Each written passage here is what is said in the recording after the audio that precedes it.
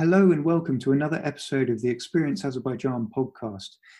My name is Tom Marsden and today I'm delighted to be joined by Luke Grenfell-Shaw. Now Luke is in the middle of an incredible cycle journey between the city of Bristol in the UK and Beijing in China. And he spent the last couple of weeks cycling across Azerbaijan. So Luke, first question, what is the story behind this incredible journey? I guess the story behind this ride started about 2.5 years ago. I was teaching English out in Siberia and I had this odd ache in my left shoulder and I ignored it for months. And eventually when I went to the nurse, she took one look at my shoulder. She said, "Боже мой," which means, "Oh my God." And I was on the next flight home to the UK. I had scans. And then 3 weeks later, I was diagnosed with cancer at the age of 24. And that completely turned everything upside down for me. All my dreams, my hopes. I didn't think I'd see Christmas. And on that day I was diagnosed, I sort of just had one thought in my mind and a pipe dream that I'd had for years was to cycle around the world. And I always thought later, after I've, got some money, after I've climbed the career ladder, after I've bought a house. And I realized that later had to become now. And that hope to start a cycle ride became the Bristol to Beijing cycle ride. And so that's really the reason that it sort of stopped me from just saying later and got me to start saying now. And on the 1st of January, I started from Bristol and I chose quite an interesting time to try and cross Eurasia. Yeah, absolutely. So you spent the last couple of weeks cycling around Azerbaijan. So tell us, where have you been? What have you seen? What are your impressions of the country? Right. So in brief terms, I cycled from west to east from the Red Bridge crossing with Georgia, and the first major town was Gazak. I went through Gazak, Ganja, Sheki, Gebele, Ismaili, Shamaki, and also through Guba and Gobustan. So I've seen like a lot of different places in Azerbaijan and of course Baku as well.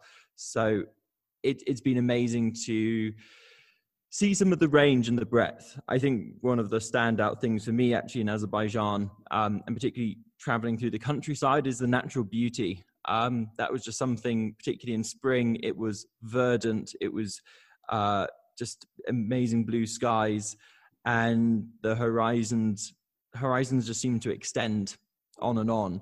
And it made it really quite special as a country to cycle through and experience. Yeah. Okay. And in terms of your impressions of Azerbaijan, has anything sort of really surprised you about the country?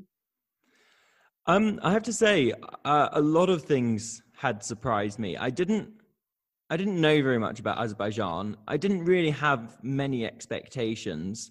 But the expectations I did have been sort of challenged quite thoroughly. So, for example, when I was doing my brief research before entering, I was going on the Wikipedia page and I saw that Azerbaijan exports most of its wine. And I thought to myself, well, that makes sense. It's a Muslim country. They don't drink their wine here. They export it. And so I was surprised within an hour, and then just from that point onwards, just seeing, beer coolers in the shops and spirits behind the counters. And it's very clear that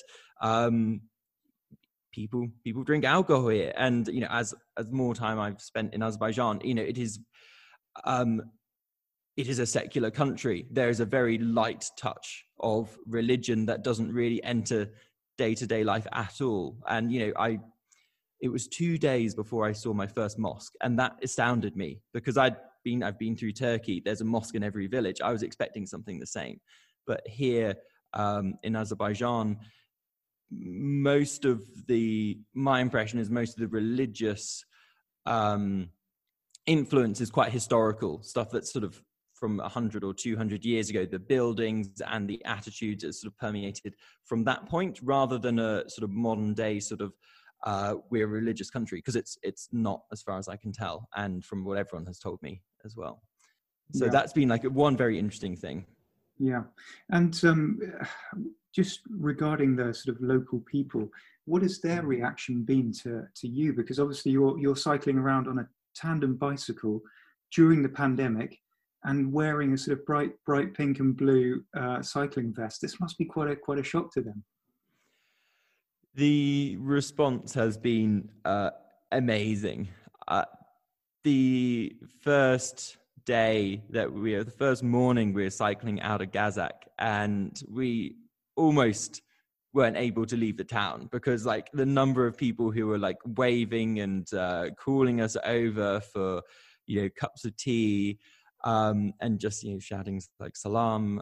It was the most outpouring of warmth that I've actually experienced anywhere on this trip, which was quite remarkable, because I've experienced some other really great displays of warmth, and they absolutely exist in every country, but particularly in the rural regions of Azerbaijan. I guess it helps being very distinctive in a time when there are almost no tourists, but we were quite kind of blown away by just how consistent that warmth and that welcome was. Yeah, absolutely. And in terms of practicalities, I mean, where have you been sleeping? Where have you been eating? Can you talk about that kind of stuff? Yeah, so sleeping, it's been a mix of, I guess, hotels and camping, and homestays, actually. So seen quite a bit. I mean, it's interesting that, Azerbaijan clearly has money, and clearly there are lots of tourists with a fair bit of money who come here, and there is, the 5-star hotels to suit. So there's some very high end places to stay, but then, and they have wonderful advantages, and a spa or a pool or whatever. But then I absolutely love the homestays, because you really get to meet and talk with Azeri people. And so when we're in Sheki, we stayed with a family, and the father used to sell the wool of the sheep in sort of Turkmenistan, and traveled all the way around the Soviet Union. So you get the chance to hear stories that you wouldn't if you're just staying in a much less personal setting of a nice hotel. And then it's an amazing place to camp, lots of natural beauty, lots of nice secluded spots. So yeah, had some really nice experiences there as well. Mm-hmm. Yeah, and obviously Azerbaijan is a very mountainous country. So have you found that a challenge on the bike, tackling the mountains, and it must be extremely tiring? Yeah, it's definitely the route that we chose, going through the sort of the northern foothills. So Sheki, Gebele, Ismaili, Shamahi, that was all pretty hilly and mountainous. And yeah, there were some pretty tough gradients. I mean, you just have to plug up the hill and you get there in the end. But it was also totally worth it. It was one of the best decisions that we made to come off the lower road, which is a sort of direct lorry road, and go north, because we saw some really beautiful parts of Azerbaijan, and apparently that lower road is pretty boring and grim. So I think it was a very good choice for cyclists to take the hills and enjoy the views. Mm-hmm. Yeah, and so as Luke also is recording a podcast at the moment, which is called Bristol to Beijing. Yeah, Bristol number 2 Beijing. Yeah, how can people find that? Beijing. How do people find it? Go wherever you found this podcast.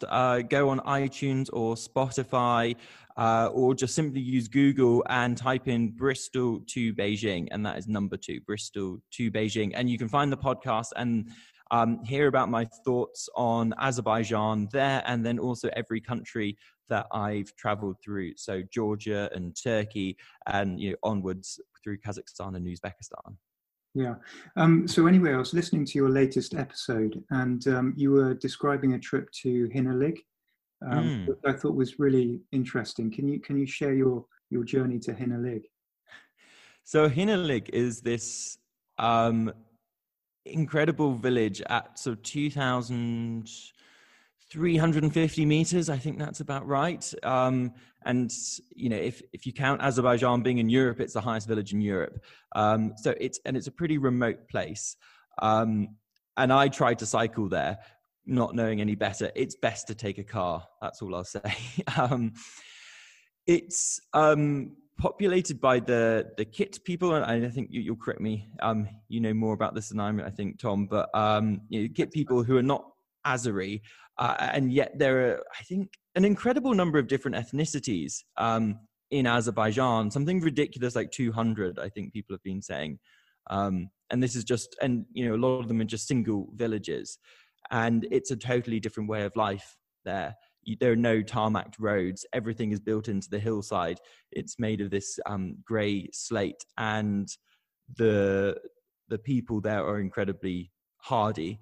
The son of the guy, Ralph, I was staying with, at 6 o'clock in the morning, was taking the 2 cattle out to graze, and that was the first thing he did. So it's a very different side to Azerbaijan, I suppose. Yes, absolutely, and a massive contrast to Baku, the capital. And you've spent probably quite a lot of time exploring Baku over the last couple of weeks. So, what are your impressions of Baku?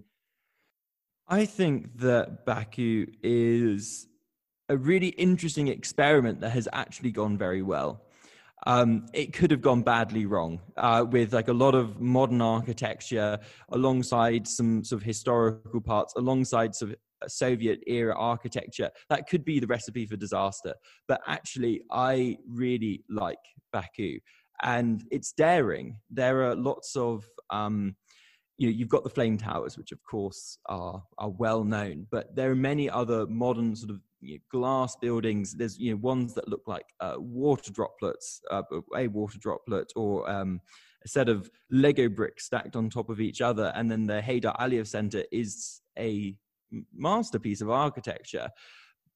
But then alongside of that, there is the old city in the center, which is this maze that you can wander around and take lots of small paths and find a museum full of Qurans, or an art cafe, or just some murals on a wall. And it's a place that's you can kind of get lost in, but it's not so large that other old cities I've been in, you kind of think you might get lost forever, and it's not like that.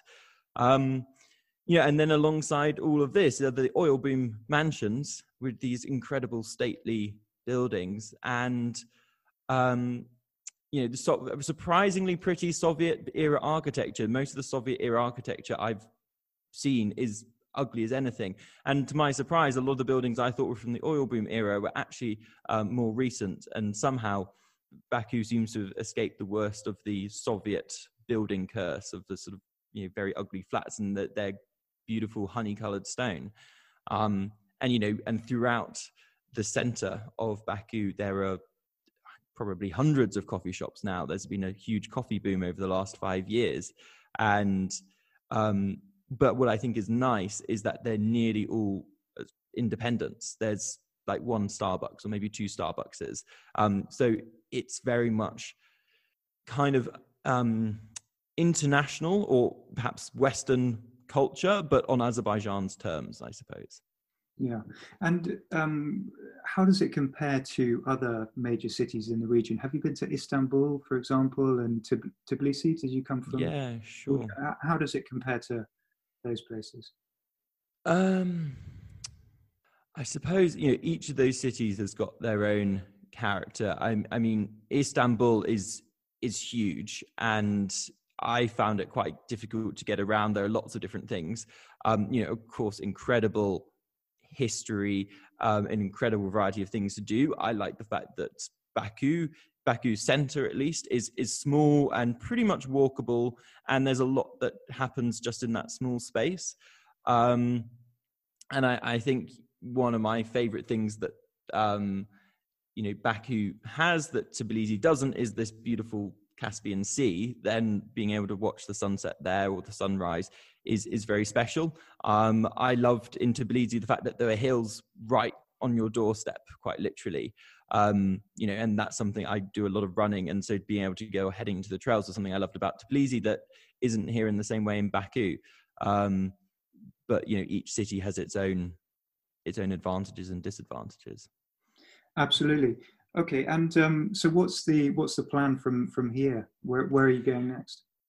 So the plan is to cross the Caspian Sea, head to Kazakhstan and through Uzbekistan, and carry on through the Silk Roads, and then eventually make my way, hopefully through Pakistan, India, and into China, and finish up in Beijing.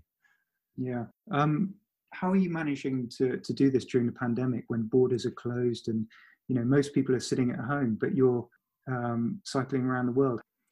I'm incredibly fortunate to be doing this right now, and I have had a help from a lot of different people. There's been a mixture of trying to find the opportunities and the challenges. So when borders have closed in Hungary or Russia, taking alternative routes.